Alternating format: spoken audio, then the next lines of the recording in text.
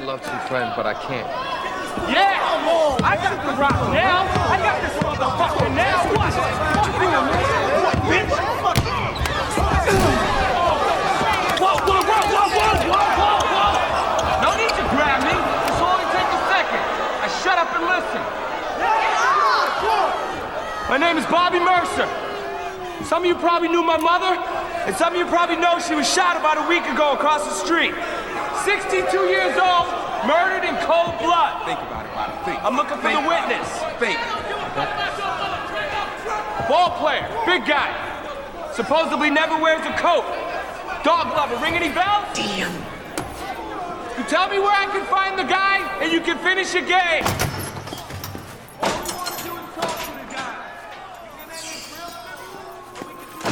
Ladies and gentlemen, welcome back one more time to Second Chance Cinema. What episode are we on? I was just going to ask that. I think it's 13, might be 14. All right. Which would be a little serendipitous because the number 4 is very special to today's podcast. Oh, there you go. And you'll hear why in a minute. How you doing, Spro? I am good. How are you? I'm a little cold. Yeah, a little bit cold. We got pretty blasted with snow. A little sore. I feel like I almost had a heart attack shoveling. I'm assuming that's what you're talking about. Yeah. Yeah. You didn't plow? Well, we have a snowblower that's kind of like a little guy, and it was just too much snow for him to handle, so. You know what I really appreciate about shoveling this past weekend? What's that? When you snow blow, right, everything spreads out across the lawn. I forgot the walls that you could build next to your driveway when you shovel. True. And so I totally appreciated my now castle of a driveway. It always bums me out when you shovel because that's when the snow, like the freshly fallen snow is so like peaceful and clean and just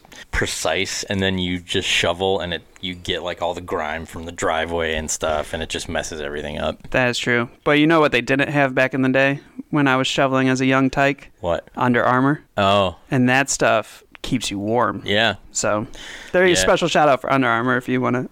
I feel like I wrote a teenage angst poem about how love was like a freshly fallen snow, and then it gets messed up by the driveway grime, stuff like that. Dog urine. Not it yet, dog piss and whatever. It wasn't exactly those words, but the sentiment. Nice. Sentiment. So we are right on track. Okay, so today's movie, well, for those of you just tuning in for the first time, not sure why, but welcome.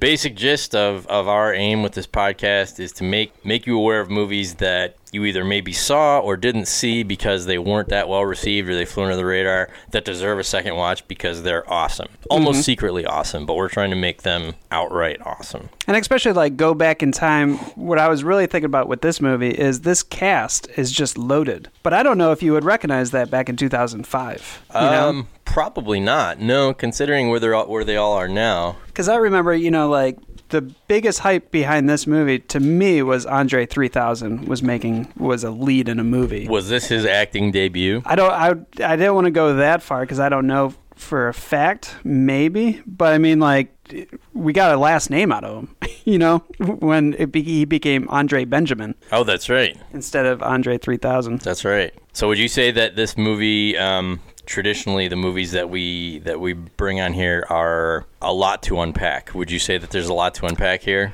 No. I was just thinking the same thing. It's kind of, I didn't know if you were setting me up for something. No, there's a little bit of intrigue and such, but it's also, for the most part, a pretty straightforward, like, action drama movie. Well, and here's something that when I read this and then revisited the movie, I was completely in my own mindset of trying to figure it all out. But this is what John Singleton, the director who did like Boys in the Hood, Too Fast to Furious, Higher Learning. Which I want to visit. He based this off a Western. So this is an urban Western, and that's... I did not know that. Yeah, so I mean, like a specific Western movie or just in general? It was a specific Western movie. Thank you for pointing out the fact that I don't have my notes up. Did I put you on the spot? The Sons of Katie Elder, 1965, starring John Wayne and Dean Martin. I did not know that. Interesting. So, I mean, like, so when you look at it and you kind of go, well, how is this now like an updated Western? And then you think about like the car chase through the snow was probably, based off of the horse chase, through a desert. So then there's like, and the sheriff and the gangs and all that kind of stuff. Right. And like definitely you could see it in the big gun battle at the house in the old Westerns when everybody arrives on their horses and they get up and they just shoot up a building. Like, the correlations between those two genres really stood out once I read that piece of news. And so if anybody wants to revisit Four Brothers, put that in your pipe and smoke it. And that's the movie we're talking about today, Four Brothers, starring, and I think you're going to like this, Mark Wahlberg. Four Brothers, Three Kings, Two Guns, Lone Survivor. Wow. All the way down. Good job. I worked on that for like 3 days. Mark Wahlberg is in Four Brothers, Three Kings, Two Guns, Lone Survivor, and Daddy's Home Too, I think, or whatever that one was. And what is his burger chain? Wahlburgers. Mm-hmm. Main competition is Five Guys. Five Guys, yep. That's all I got for the five. I get it. Yep. Five Guys. That's where I was going. Nice. All right. He was in Transformers 6. He was in Transformers 6 and 5, and yeah, we're going off on a tangent. Which we do. But I mean, so Four Brothers, the Four Brothers are Mark Wahlberg as Bobby Mercer. Mm-hmm. This is the Mercer brothers. Mm-hmm. Tyrese Gibson as Angel Mercer. Right. Andre Benjamin, or Andre 3000. As Jeremiah, right? Yep. And Jerry is what they... Jerry, I mean, right? I think I would go with Jeremiah. Okay. Sounds cooler. And then Garrett Hedlund. As Cracker Jack Mercer. Correct. And he was the only one... It's funny because if you look at those four brothers, he looks like the musician. Uh-huh. But the three other ones in real life all were artists, musical artists. I don't know if I would call Marky Mark a musician. Well, he made people happy with what he did. Yeah, that's a good point. And then they keep calling him Rockstar throughout the whole movie too, right? Mm. Like that was his thing. Yep. So, okay, before we get too far into the movie, let's do what we do here, and we're going to play the trailer. And as we play the trailer, I think I'm going to propose a challenge this time. Oh, last episode, I love challenges. Last episode, I sort of deviated from our traditional haiku, wrote a limerick, which I enjoyed. So this time, instead of a haiku, instead of a limerick, I'm going to pose any form of short poetry to sum up and represent this film. Okay. What do you say? Yeah. In? In. Okay.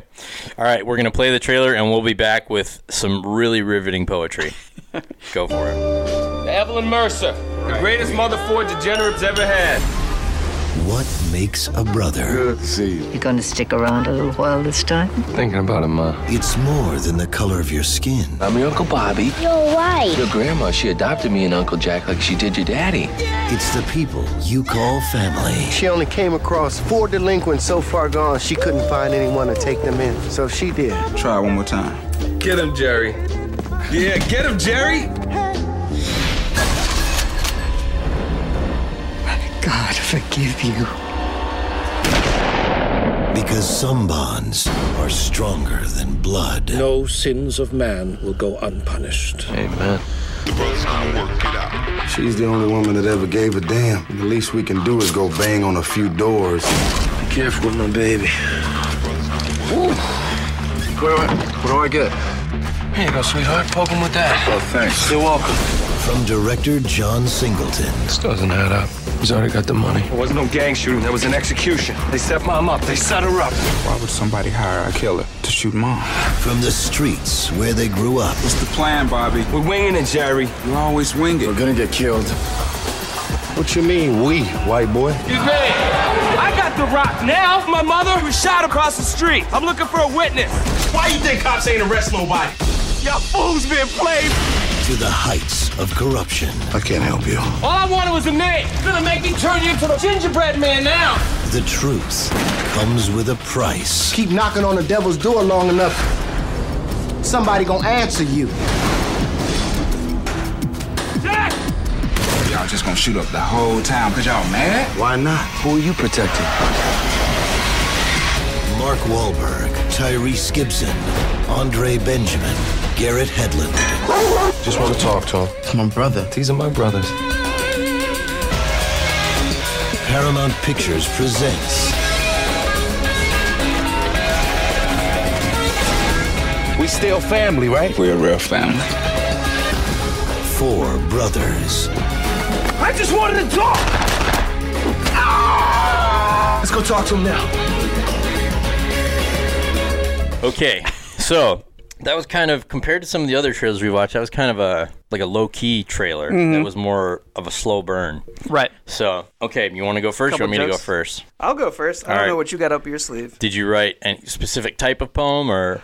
What is it called when you take a song, right, and then you just change the lyrics? But you parody. That's a parody? Yeah. All right, so I wrote a parody. Okay. I'll try to sing it. Okay, yeah. I mean, it's early in the morning right now. Hold on. Great. Let me get the water. This is going to be great. This is never uncharted territory. La la la la la. Go for it. All right. Evelyn got shot up in a corner store after giving a kid a hard time over Tootsie. Now 4 brothers are here for revenge and more, killing people all over the Motor City. Was that Piano Man? What no, song? That was Grandma Got Ran Over by a Deer. Nice. Like I said, it's early in the morning. I heard Piano Man not too long ago. That's why it was in my head. Nice. Gotcha. That's awesome. I started with Grandma got shot up in a corner store, but then it wasn't their grandma, it was their mom. So I just went with Evelyn. Okay. All right. So I went with another limerick because I wanted to, stretch and try to do this one more time. So, okay. There once lived 4 handsome brothers, seeking vengeance for the death of their mother. They sought out the guy who made them all cry, "Oh great, Terrence Howard is back for another." I really don't enjoy his performances. You don't like Terrence Howard? He always seems like he's about to fall asleep. And yeah, that's how that's just how I don't know. I hope he's a nice guy. I'm have no reason to doubt otherwise. I don't think, unless there are stories about him I don't know. Not but that I know. He's just not my favorite actor. He was always kind of like a flash in a pan. Like you know what? I think that's what the thing is. I guess he does Empire. I don't watch. Well, see, and I've talked about this before. Like when it comes to the hype machine and me having things ruined by the hype machine, like I'm the king of that. Like if there's something that people are just like, and I can't think of the last. Oh, it was Wonder Woman. People were just like, this movie's going to change history. It's going to be a new women's revolution and action heroes and all that kind of stuff. And I was like, oh, sweet, this is going to be awesome. And then I watched it, and it was good, but I didn't feel that way. And I feel like it's because I got all that stuff up front. Yeah, well, that's why I try not to listen to that stuff. Yeah, me too. But with that one, it was hard to avoid for some reason at that time. And I feel like Terrence Howard's, for some reason, people like just are crazy about him, and I don't get it. I'm kind of in the same boat. I have no thoughts one way or the other. He never seems to change. Right. Like he seems to play. You don't forget that it's Terrence Howard on the screen. Right. And that quite possibly could be why he didn't work out in the Marvel universe. Yeah, he was. Because it was always going to be Terrence Howard playing War Machine instead of Cheadle. Right. Who's War Machine, type of thing. Cheadle. I'm a big Cheadle guy. Are you? I like Cheadle. So 4 brothers. So the basic gist of the story is that a foster mother gets murdered. Her 4 sons, who are 4 brothers, 2 white and 2 black, but all raised together, find out about it and come back to their house or their home in Detroit and try to solve the mystery. Right. Mm-hmm. So we mentioned that this is kind of an action thriller sort of movie, and that's because it's not an action movie in terms of like, Schwarzenegger and Van Damme sort of thing, but it's at times it's very up and down in terms of like the intensity of the, whether it's like a shootout or a car chase or whatever. And then in between that, it's a lot of like whodunit sort of stuff. And almost like laid back whodunit. Like I think one of the things I enjoyed about the film so much is that John Singleton, when he was directing it, he made it seem like when you were in the house, you were literally just hanging out in the house with the 4 brothers as they were talking about the murder of their mom or what they're going to do, in the future or whatnot. But there's one scene after the basketball court lights shut off. And they go home, and Mark Wahlberg is talking to Garrett Hedlund, and he's like, I don't know, like I don't know who did it and everything right now. And just in the corner of the screen, Tyrese takes up Sofia. How do you pronounce it? Vergara. They're going upstairs to go fool around, type of thing. But it's just so the camera is just there, and then there's just movement everywhere, kind of like a real house would be. So it's like a living house. Yeah, and that's one of like the things that I love about this film is, I didn't grow up with brothers, and I know you didn't grow up with brothers, but in the same instance, like I feel like as adult men if you were brothers and you were just sitting in a living room, pretty much you would just be throwing crap at each other, trying to pick fights, and making fun of each other. We lived in, houses and dorms in college. Right. That was probably the closest thing we get is there's stuff, even if it's not like dynamic movement or anything, it's like I'm playing video games, you're in the background writing, and our other roommates sleeping or whatever, and eating Cheetos. Yeah, there's at least a presence there. Right. So I get what you're saying. That's a good point, and that's something that I definitely didn't realize. So I was going to mention, and I mentioned this at the beginning, that this movie, there's a reason I remember this movie specifically. Okay. I dated a girl when I lived in New York, and one time we were talking about it was either favorite superheroes or favorite superhero movies, and I'm thinking it was movies. So if that's the case, I inevitably said Teenage Mutant Ninja Turtles in 1990 because that's my favorite movie of all time. So it stands to reason it would also be my favorite superhero movie. That's legitimately your number one? Yep. Okay. Absolutely. I don't think I ever knew that about you. Absolutely. And when I asked her, she said Four Brothers. And I thought, and I'd seen it, and I thought, what? Like, how is that a superhero movie? And she explained it in a way that was very, very intelligent. Like, these guys come back, and they're all pretty much losers, really. But they battle evil. They don't gain powers, but they become essentially smarter. They sacrifice. They protect each other.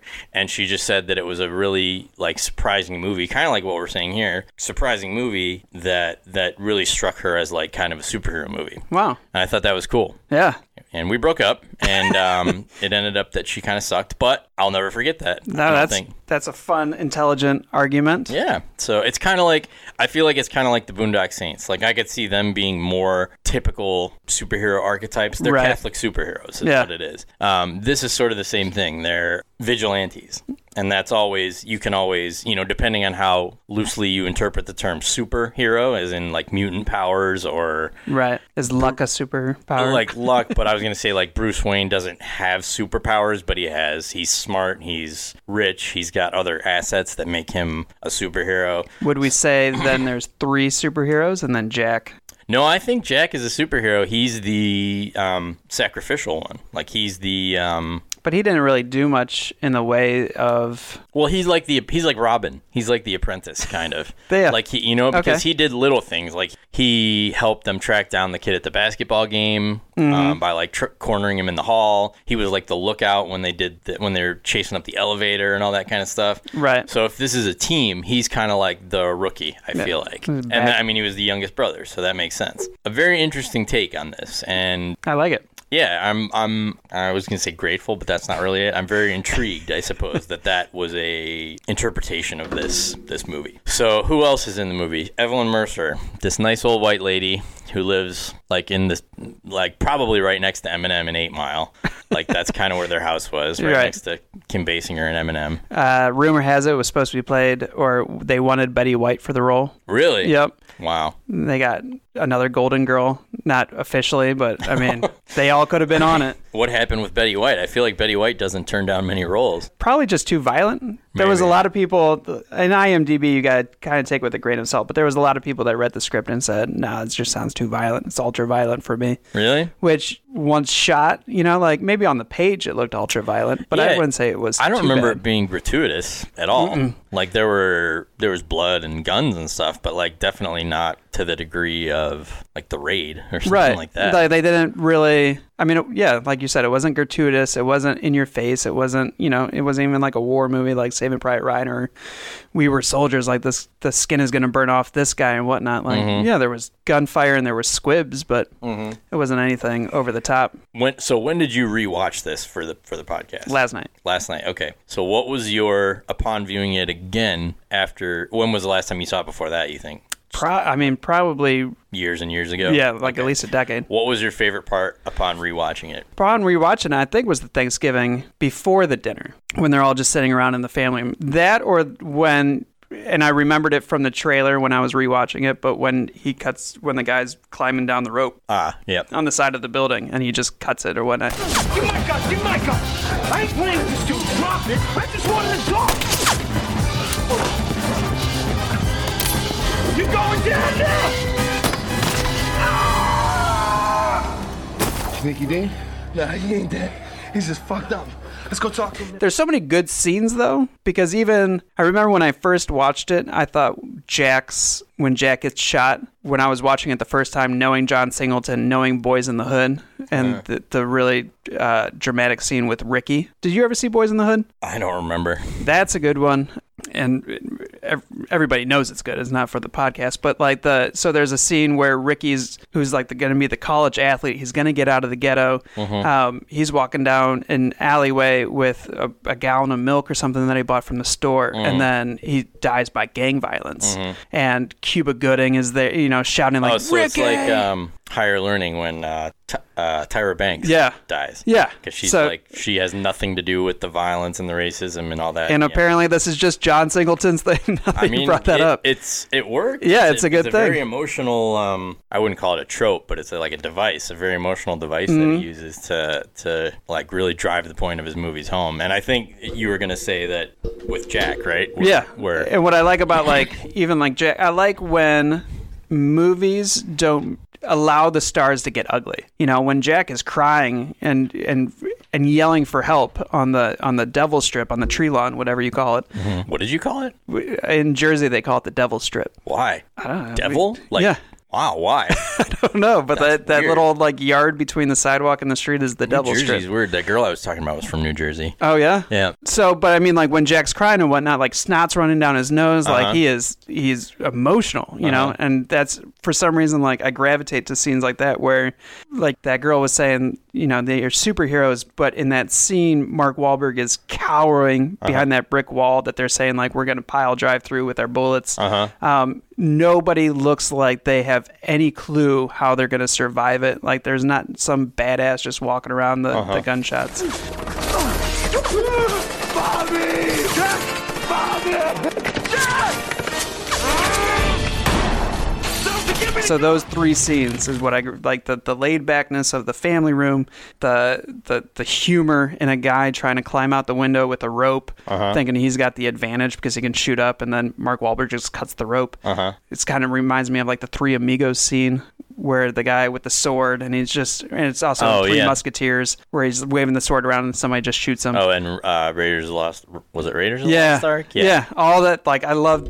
That's what some of my favorite humor, and then that big gun battle. Oh, it's not even the last part of the movie. No, that's right in the middle. So then, so there's four main characters. There's Jack, who we just talked about, the young, kind of probably the most innocent of all of them, I would say, right? Then there's Mark Wahlberg, who plays Bobby, and he's sort of the de facto leader. He's kind of the most intense when it comes to finding the killer and, righting the wrong. Then there's Tyrese, who plays Angel, and he's kind of I would say second in command. And he's they paint him as a ladies' man, kind of, and I mean he's Tyrese. With a heart of gold. Yeah, exactly. He gets really hurt. He's Tyrese and all that, yeah. So, and then there's Andre 3000, who plays Jeremiah, who's the odd man out of the group because he's established himself as he's become successful. He's moved to the suburbs. He's got a wife and a family and all this stuff, but he's still bonded to all these guys through their upbringing. And then it turns into this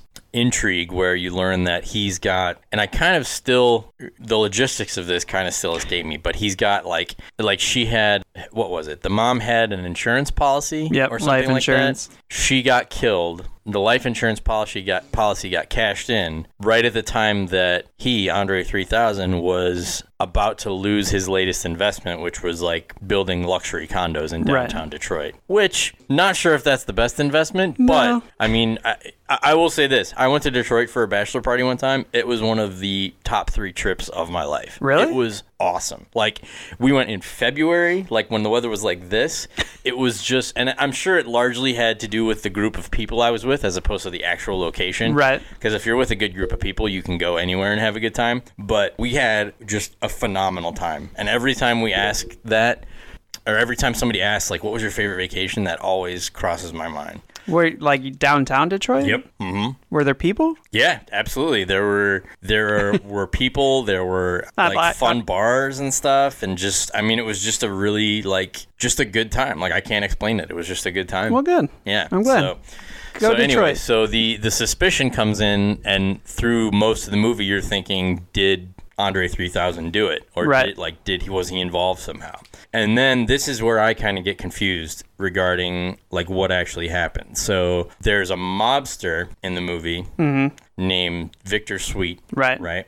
And there's also a corrupt cop played by the guy whose name I don't know, but he's from SWAT. He's the guy at the end who becomes a turncoat and then kills himself. And right before he does, he puts the gun up to his head and he goes, "God damn it, Sarge!" and then shoots himself in the head. You know Josh Charles from SWAT? Is that his name? That's his name. Yeah. What else is he from? Oh my gosh, he's from Don't Tell Mom the Babysitter's Dead. Oh wow. He's the boyfriend. He's the guy with the, I think he's pizza delivery in that movie. Oh boy.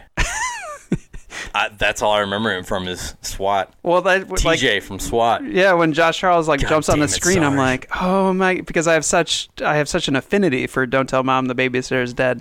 God damn it, Sarge. And Christina Applegate in that movie. Yeah. And so when I did not know that. I thought for a hot second that he was the groom in Father of the Bride, but no. And now I can't remember who's the groom. Don't quite know that as well. But yeah, so explain to me what happened.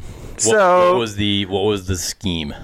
The scheme of the mobsters? The money, the life insurance policy thing, like that whole thing. What was the scheme behind the movie? Because I was so focused on if Andre 3000 was scheming the brothers. And so when he was like, God, like I deserve this money because I was the only one that stayed here. I paid all of her bills and everything like that. The scheme, I think, was all invested in that real estate and that warehouse that he had, because the mobster was pretty much running Detroit and he had Josh Charles in his back pocket, that to get into the business of the city, or the mobster kind of wanted, like the whole mafia thing of you need to pay the protector of the neighborhood or whatnot. Like I think it was more so this guy wanted to get in on the business of real estate in Detroit. And in order to do so, he was going to have to either go at it alone, forcefully, and just remain a good guy, or you have to pay the Pied Piper to get in on the corrupt business in order to make yourself a living. What it seems like, from what I recall, it was something to the degree of like the mom. It was almost like the mom made a deal with Victor Sweet to keep, Andre 3000's business going because she loved him and wanted him to succeed and all that sort of stuff. Point is, at the end, they all find their way to realizing that Victor Sweet was the mastermind behind it all, or at least the main bad guy behind it all, and they confront him in what I think, this is my favorite scene of the movie, when they confront him on the ice. Did you find something? I did. Okay, what do you got? All right, so moving around all the plots. Originally under the impression the crime was a simple robbery gone wrong, the brothers soon discovered that the robbery was merely a cover for what was, in fact, a hit put on Evelyn by Victor Sweet, right? Yep. Okay. So Lieutenant Green warns the brothers that their interference with Evelyn's case is ill-advised and that it will eventually put them in over their heads. After confronting Jeremiah about the revelation of his failing business and benefiting from Evelyn's life insurance, the brothers are treated to a somewhat different version of events. Jeremiah informs them that his construction company was failing precisely because he was not getting involved with gang lord Victor Sweet. Oh, that's right. He refused to pay. Right. And that for a project to succeed, he had to pay off the right people, which he initially failed to do. In his effort to restore his business and relieve pressure from himself, he tried to pay off Sweet's henchmen. As for the life insurance, Jeremiah explains that the money went directly to him for his daughters because he paid off Evelyn's bills. So it was, kind of, you have to pay the people in order to... It's kind of, remember like the whole Cleveland...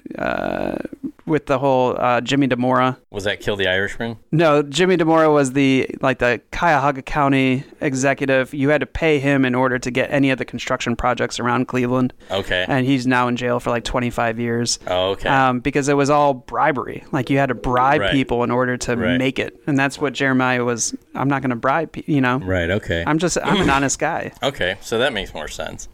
So then... the culmination of the movie happens at this like ice in the middle of Lake Michigan, we'll say. Yeah, probably. Somewhere. Yeah. And it's just this big like gang fight where Victor Sweet shows up to make a exchange with, it was just Mark Wahlberg, right? They meet each other on the ice. No, it was Andre. Oh, that's right. It was Andre 3000, and Victor Sweet and all his guys are there to seemingly just make the exchange, but really to kill Andre 3000 and dump him in the ice. Then Mark Wahlberg shows up, and him and Victor Sweet fist fight, which was my favorite part of the movie, because that's when Victor Sweet's guys turn on him because they realize that he's like a sinking ship and they don't want to go down with him. And what I also liked about that scene was because Victor Sweet thought that he was going to get the $400,000 in the duffel bag. And Mark's like, this money isn't going to you. It's going to everybody behind you. Right. And then that's when everybody's like, oh, we're about to get paid, type of thing. Right. It's like Training Day, except, when he's like, I'll pay whatever to anyone who shoots Ethan Hawke, and then none of them do it. Right. So it's like a Robin Hood moment. Kind of the opposite of Training Day. So I don't know why I said it was like Training Day. Similar construct, different ending, we'll say. So the one thing I was going to mention about this movie is that, and I don't know what grounds I have to say this, but I thought the portrayal of like the relationship between the brothers, even though the two of them were black and two of them were white, was really genuine and hit on these, like, every now and then it would hit on these racial notes, comments or quips or stuff like that, but it wasn't forced. It felt very natural, and it felt very loving, and it felt very like ball-busting brothers would do. Right. And that really, really helped, like, and it just happened to be rooted in race because they grew up in, this mixed race household. Like, that's, that would be like, that's just kind of how you assume they related to each other growing up. Right. And that part of it, the fact that it was very subtle, but that it was still present, really kind of made me like the characters more, I think. Just the relationship, just the, anytime there's a ball busting like dynamic between a group, like I'm big into that because that's kind of how me and my friends are. So a good example is like Jackass. Like, part of the reason I like that TV show and those movies isn't necessarily because of the stunts and the physical comedy. It's like the fact that if you get like 5 or 6 guys in a room for long enough, they'll start daring each other to do things and making fun of each other and cracking jokes, and it's just this vibe of like camaraderie. And I felt like that. The way that for as overt as Singleton's movies are about Singleton's other movies like Higher Learning and Boys in the Hood are about race and making that sort of like a focal point, this one really didn't do that, and I thought that was just kind of interesting. Well, it's kind of like, our first movie review is Boiler Room, which is what we both loved about that film as well. Like, it's a bunch of guys making fun of each other. Oh, right, yeah. And what I really like about Four Brothers, and kind of on the similar path, is it doesn't point out differences, it doesn't mask differences, it just celebrates it, type of thing. That's a good way to put it. Yeah, it acknowledges them, and it almost lightheartedly kind of takes the piss out of a lot of them. I mean, they call him Cracker Jack, I'm assuming because Cracker, white boy, whatever. And then what was the line in the trailer? Like, we're all going to die or whatever. And he's like, oh, yeah. Who's we, white boy? Yeah, exactly. Stuff like that. Like that kind of stuff is... Well, when they harass the teenager in the hallway, and he was like, but he's my brother. He's like, well, these are my brothers. And he just gives a look around like, oh, right. How the heck are all 4 of you related? Right. Sit him down. Damn! Girls are trying to kill me. What are you doing, man? All right. You want to go in that around? Huh? You arrested last night. You didn't do anything. Let me ask you again. What happened to Victor Sweet, Mercer? Name is Jeremiah Mercer, and I want to see him now. Alice, you might want to close your ears. This is some nasty shit. That's what you want to hear. I did it. I did it, okay? You did it, then I want to hear you say it. From about 5:30 p.m. to about 11 or so last night, I was banging that pretty little wife of yours, okay? Here's the truth. I was bumping uglies with your wife. She wasn't good the first time. That's true. What do you got now? Your hair, scumbag. Taking off Victor Sweet's dead body. Don't push him like that. I thought that was cool. I thought that was it was something that I hadn't, I guess maybe when I saw the movie for the first time, I hadn't seen before. I think at least to that degree. You can almost see that John Singleton as a director was like, play to the strengths of each of your races, type of thing. Because then you have Sofia Vergara having... Were you going to say Sophia Loren? I don't know. Well, it's funny, her character's name is Sophie. Uh-huh. So Sophia, I think that's where I get tripped up. But I mean, she's playing the crazy Latina woman in this, and Mark Wahlberg is needling her through it type of thing to play it up. But you can't tell me she didn't have fun screaming and throwing things on that staircase, just going to the nth degree. Yeah, it was I guess it's not fair to compare it to a movie like Higher Learning where race is like the focal point, more or less. I don't want to say it was like a We Are the World kind of movie, but it was like a effective acknowledgement of all those dynamics, which I thought was just cool. Yep. Was this Sofia Vergara's first movie role, do you know? I do not think so. Sure, Here's she did, something weird. Because I bet she, hit it big and... Google Sofia Vergara, Bill Cosby. There's a video I saw not too long ago. I've gotten in the habit of watching what are called cringe compilations on YouTube. Do you know what those are?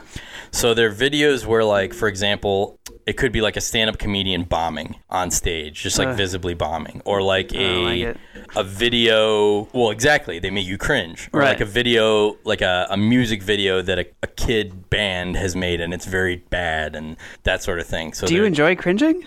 It's not that I enjoy it. I'm fascinated by a lot of it. I'm like cringing talking about cringing. I'm fascinated by a lot of it. But anyway, one of the videos that I saw was Bill Cosby hosting, I think, subbing for Letterman, and Sofia Vergara was on it. And I don't know what she would have been in at the time, because this had to be like the early 90s or something. But Well, I can tell you she was in a soap opera in 1995 as her first thing was Acapulco. That must have been it then. Cuerpo y Alma. That must have been it. So what we know about Bill Cosby now, watching this clip again, is just unsettling. It's just very, very and you see the way that he's like leering at her and like trying to rub up against her and stuff. And you just wonder, like, in 1995, you probably thought he was just like a funny old man. And now it's like, wow, there's a completely different dynamic to this clip. Now, what you have on tonight is wonderful. This is wonderful. And when you walked out, many people became attentive. Now watch as Cosby gets into Sofia's space for what can now be seen as a cringeworthy moment. You make me feel young again. You make me feel very excited. Look at me. But don't die right now here, please. What do you mean, don't die? At the time, nobody thought much of the leering video. Of course, we have a different point of view today, considering the numerous allegations of sexual misconduct being leveled against him. It's interesting that we did this movie and that I saw that clip right kind of before we decided to do this movie, because that was one of the first things I thought about was Sofia Vergara. Poor girl. Do you ever watch Modern Family? No. She's really funny on that. I can't find season 1 anywhere. Like it's all season 8 or whatever. Oh, really? Like, man, I just want to start from the beginning. She's really funny in that, I think. You know who I also have a thing for? She does those really like uncomfortable commercials. Not uncomfortable in the sense of like cringy, but just kind of like embarrassing commercials. Head and Shoulders, I think. It's a shampoo with her son where she's like, "Your hair is so dandruffy. Come here, let mommy help you." I'm pretty sure I'm remembering this right. There's a series of commercials like that, and it's like, man, how rough would it be to have Sofia Vergara as your mom? Is she a mom? I'm pretty sure she was dating that handsome dude. Well, probably, but I'm pretty sure. I'm almost positive it was her son. If not, then it was just a weird commercial. Oh, she's Colombian. Yeah, but how rough would that be if she was like your mom dropping you off at school in high school? Yeah. Because, I mean, she's very beautiful. Yeah, I mean, mom jokes are everywhere. I guess that's true. Mom jokes don't discriminate. Oh, Joe Manganiello. Manganiello? Yeah, but it doesn't. Oh, she has one child. Okay, that must have been him then. But also Taraji P. Henson. Who is she? She's Andre 3000's wife in this film. Oh, I didn't realize that. She's one of my favorite things about award shows because she is always like striking. She's never wearing a dress that has like a yellow feather coming out of somewhere, and you're like, what? She wasn't in it for too much screen time then. Not at all. I was gonna she say, probably I has like a total of that. 4 minutes. But she is always good to watch on the screen. Interesting. Do you watch hockey or football on Thanksgiving? Football. Yeah, they watch hockey. Oh, they're in Detroit. That's why. Right by Canada. I mean, that's... That, although the Lions usually always play on Thanksgiving, so I wonder why that it was an interesting choice. Yeah, pretty sure it was like definitely. a Mark Wahlberg choice. The other part, I forget who's the guy who played Victor Sweet. Do we know? Yeah, he was the 12 Years a Slave. Oh, he's got that name. Chitwell Ejiofor. That's what I'm gonna say. Is that how you say it? See, you know him from 12 Years a Slave. I know him from 2012. Yeah. Yeah. And he was sweet too. I love the part where he is in the restaurant and he made the guy get down on the floor and eat like a dog. Right. You must be hungry, right? I'm sorry. Don't apologize. Dog's gotta eat, right? I'll tell you what, you want to come in my restaurant and eat? Go ahead, eat, dog, eat!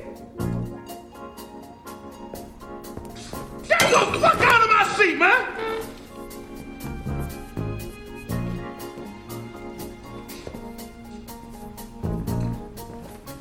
Eat!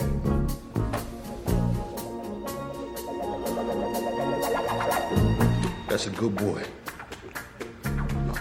That's a That's good boy. bullshit. Shut your mouth, bitch. I'll put you down there with him. Matter of fact, get your ass over here and share a meal with your man. No. Yeah, no, and of course I go in my head like, what would I do? And I think it would be like, I think I would just pretend like it doesn't bother me if I had to be that guy to eat off the floor instead of being killed, you know, type of thing. Yeah, I mean, when it comes to the, I mean, that's not exactly eating noodles. Not exactly a Sophie's choice there. I mean, eat off the floor or get shot in the face. Right. You know, not necessarily a huge dilemma, I wouldn't think. One of my favorite lines, I think Tyrese says this to Sophia, but he says, put the cuckoo back in the clock, babe. Yeah, that's nice. That's a good one. It's our responsibility to investigate. Wait, so Jeremiah is broke? Excuse me, I'm sorry to interrupt. Sir. Angel, can I ask you a question? Yeah, baby. What the hell is this? Oh, those are breath mints, baby. Give me one second. You know I'm allergic to Oh, I should be going now. No, hold on, please. Angel, who did you buy them for? Put the cuckoo back in the clock, baby. I bought them in Vegas way before I even knew I was coming here. Who are they for? For no one. Please, sir, please. Baby, look, if we're gonna talk about this, can we please do it outside? Okay, you want to talk outside? Well, then fine, let's talk outside. We're gonna talk right now. We're gonna talk right now. Get your ass out of here, girl. So how much is my brother getting? A little more than 400,000. Yeah, they had a cool dynamic too because she was like, because it was always implied that he was like kind of like a guy slut, and she would find like condoms in his pocket and stuff like that, right? But then there was also like genuine affection between them too, which was, you know, there was just a lot of like good character, simple character interactions that just really worked. Well, I think you can tell a lot about a character when lines hit, and I think that's what this film does a good job because they're all busting each other's balls, and then Mark Wahlberg starts going off on Tyrese about the girl who's probably in bed with another guy right now or whatnot, and Tyrese is just going white, and he's like, "Stop saying this stuff to me, man." You know, about Sophia Vergara. Yeah. And so then right there you get he's got a heart, you know, like he's not just a playboy, like he Would you call him a ladies' man with a heart of gold? Yeah. So that was like that trope invented by Julia Roberts in Pretty Woman, hooker with a heart of gold. Same thing. The only other thing that I really want to talk about with this film, so it starts off with, there's a weird thing that happens in movies where even like the beginning of the scene of this is they come into a corner store or whatever, right? And it shows them point blank shooting the Muslim store owner, right? And he goes flying. And then they find the Evelyn Mercer, and as soon as they're about to kill her, they cut away. I was like, why is it so much more acceptable to show a man being slaughtered than it is to like even show anything happening to a woman? And I ran into this when I don't know what NDAs cover or anything like that, but when I was commissioned to write a script about pretty much Pulp Fiction, the Fox Force 5, right? Oh, yeah. It was kind of like a script like that. And it was about 5 females in an all-female world and da-da-da-da, with a couple men that they keep around for breeding type of thing, and also, you know, conversation. And when I was writing the script, I was told, only show the violence against the men. Like, we can't show women getting shot in the head or anything like that. And I was like, but this is all-women battle. Have you seen The Purge? Yes. Have you seen the third one? Which one's the third one? Election Year? Yeah. Although, now that I think about it, that's only women committing violence against other women, from what I recall. Yeah. But it's pretty brutal. Is it? Oh, yeah. Well, maybe we're warming up to it, but I was like, even when I was watching the first scene, and I wrote a note saying, like, why can't they show anything? Like, even because apparently they had blood mist that went on the window or whatnot, and they had to cut that out because it was too graphic for audiences. Well, I think part of that I get is the sensitivity, but part of it, I think, too, is leaving it up to your own imagination, because what you imagine and how terrible you imagine the circumstances of like this poor old woman getting shot with, you know, in the face in a convenience store, you might be able to imagine it more gruesome than they could ever show it. True. You know, and I say that, you know, knowing about special effects and makeup and all that kind of stuff, but like I think there's a visceral part of the human imagination that just makes it more uncomfortable to imagine it yourself than to see it on the screen. Could be. I don't know if that, I mean, that's just maybe I'm just trying to promote equality and violence. Yeah.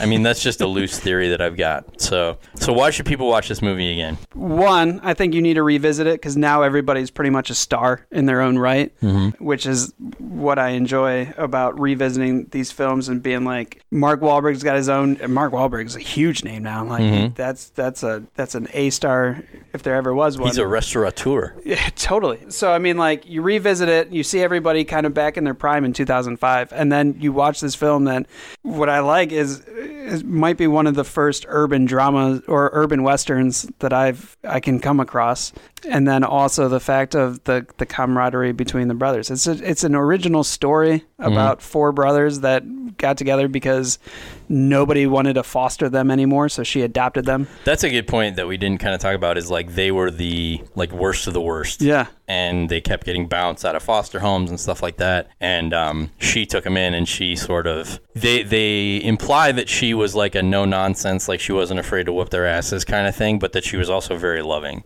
And this is sort of, wow, I kind of had an epiphany. So as we're both sort of diving into the world of teaching and working with kids and stuff like that, that's something that I've read a lot about, is like the system of foster homes and, you know, like Maslow's hierarchy of needs and all that kind of stuff, and how, you know, children who are in those situations are cared for, and the ones that sort of flourish and the ones that don't. And, you know, it's not like any of these guys went on to become scholars or anything like that, but they all became, for the most part, good people. Right. You know, that's way deeper than this movie probably wants you to go, but that's still a always refreshing kind of thing to see. And I like the fact that they painted her as sort of like this saint who, there were moments where she was like when they would have, they weren't flashbacks, they were like, and they weren't really hallucinations, but like they would be talking to her. It wasn't like her ghost. It was like her, just, you know, memory of her. Memory, I guess. And she, you know, there were lighthearted moments, but there were also like, she would impart wisdom on them. She would reassure them and comfort them. I thought that was kind of, for a lack of a better word, pretty touching. So, well, as Mama's Boy, like this movie spoke directly to me. Because, you know, like, yeah, totally. It's different in that right as well, because it's usually not a son coming home to avenge his mom in a gang hit. You know, like it's a completely original film told in an original way. Yep. I agree totally about all these guys are big stars now. Although, what is Andre 3000 up to these days? Is he Andre 4000 yet? What are we doing? I think he's producing. Producing music or movies? Music. Okay. Big Boy is in the Super Bowl. Maybe we'll see him at the Super Bowl halftime show. Yeah, wow. It's Big Boy, Travis Scott, and Maroon 5. Wow, those are the only people who would say yes, huh? Yep. Well, now the Big Boy and Travis Scott are getting huge backlash against like the Colin Kaepernick camp. Absolutely. Can't say that I'm surprised about that. Yeah, so everybody, I mean, Tyrese, Fast and the Furious movies, which I love him in. I think he's great. Sometimes it's a little over the top, and sometimes his lines are like hit or miss, but for the most part, he's been like, to think that he showed up in Too Fast, Too Furious, which is also, I believe, a John Singleton movie. And when that movie came out, everybody was just kind of like rolling their eyes at like, what is this? This is not what we signed up for. Right. But he's become like, I mean, he's been in everyone since except Tokyo Drift, and he's been like he's a star now of it. You know, arguably as big as Vin Diesel in terms and I'm of like, sure with like the returns on the film, he doesn't have to do anything else. And I'm sure in terms of like the, you know, the characters in the movie, Mark Wahlberg, you said, despite the Transformers movies, and Mile 22 is good if we want to throw out random recommendations. Well, if I you was going to say random recommendations for Garrett Hedlund, who played Jack. And I think the first one, obviously, well, the first one, not obviously, but Friday Night Lights. Right. Fantastic. Always. Great movie. He was great in it. He probably was my favorite character just because the relationship between him and his father, definitely not something I'm familiar with, but something that like is very powerful in that movie, and the resolution is just great. I like his acting. Yeah. Very down to earth. Well, I was going to say the next movie, and this is one I think we should do on the show, Death Sentence. Did you ever see that? Kevin Bacon? No. Death Sentence, he plays a gang leader who, without going too much into detail, tries to avenge the death of his brother who was killed by Kevin Bacon, avenging the death of his son. And it's another one where he's in this movie, he's completely opposite of the character he is in Four Brothers, like shaved head, tattoos, gnarly looking face and everything, and he's like terrifying. Like he's just very sadistic and terrifying. Really good movie that definitely went under the radar. Okay. So do we have any critical backlash from... I have two to go over. One, our favorite critic liked the movie. Roger Ebert? Roger Ebert. Four Brothers works as an urban thriller, if not precisely as a model of logic. There is, for example, a bloody and extended gun battle involving hundreds of rounds of machine gun bullets and stacks of dead bodies, and afterwards a cop observes, it looks like self-defense. Yep. And then if you want to know how it all turned out, you need to transfer to the courtroom genre. But he really enjoyed the fact that this is just a genre mixing movie. On the other side of things, this guy named Kyle Smith... Douche. Who wrote for the New York Post, but you can't even find the review anymore. I just found a highlight on a webpage. It says, Four Brothers? Ringling Brothers is more like it, because John Singleton's latest stinks like something the elephants left behind. It's not clear what the film is trying to do, but it seems safe to guess that it's doing it wrong. Fun fact about Kyle Smith. Yeah. His website doesn't even work anymore. Like, what's his website? It was like KyleSmith.com or KyleSmithCritic.com. So he's a movie critic? Yeah, he's got like a Wikipedia page that says critic at large, which I think does he call himself a wordsmith? I bet he does. Oh, he probably, I don't know. I mean, like, yeah, I figured critic at large meant critic that nobody has hired anymore. Yeah, I would guess he's one of those guys who calls himself a wordsmith. And he said something about himself like he's a blistering, I don't know, critic. If the best joke he can come up with is a Ringling Brothers, Four Brothers joke, and an elephant poop joke, I wouldn't take his review too seriously.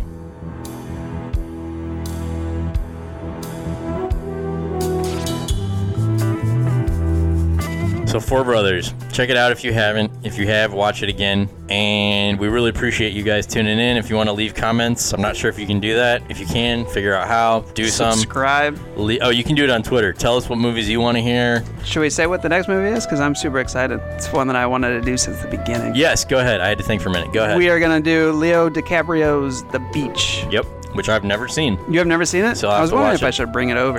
No, it's on Netflix, so I'll have to watch it for the first time. It is good, especially in this weather. Okay, I'll check it out. And we'll be back with The Beach. And in the meantime, as we like to say here on Second Chance Cinema, regarding the movies that we feel kind of get a bum rap, regarding Four Brothers, it wasn't that bad. All right, enjoy your day. We will see you again. No, we will talk at you again soon. Later. Stay warm.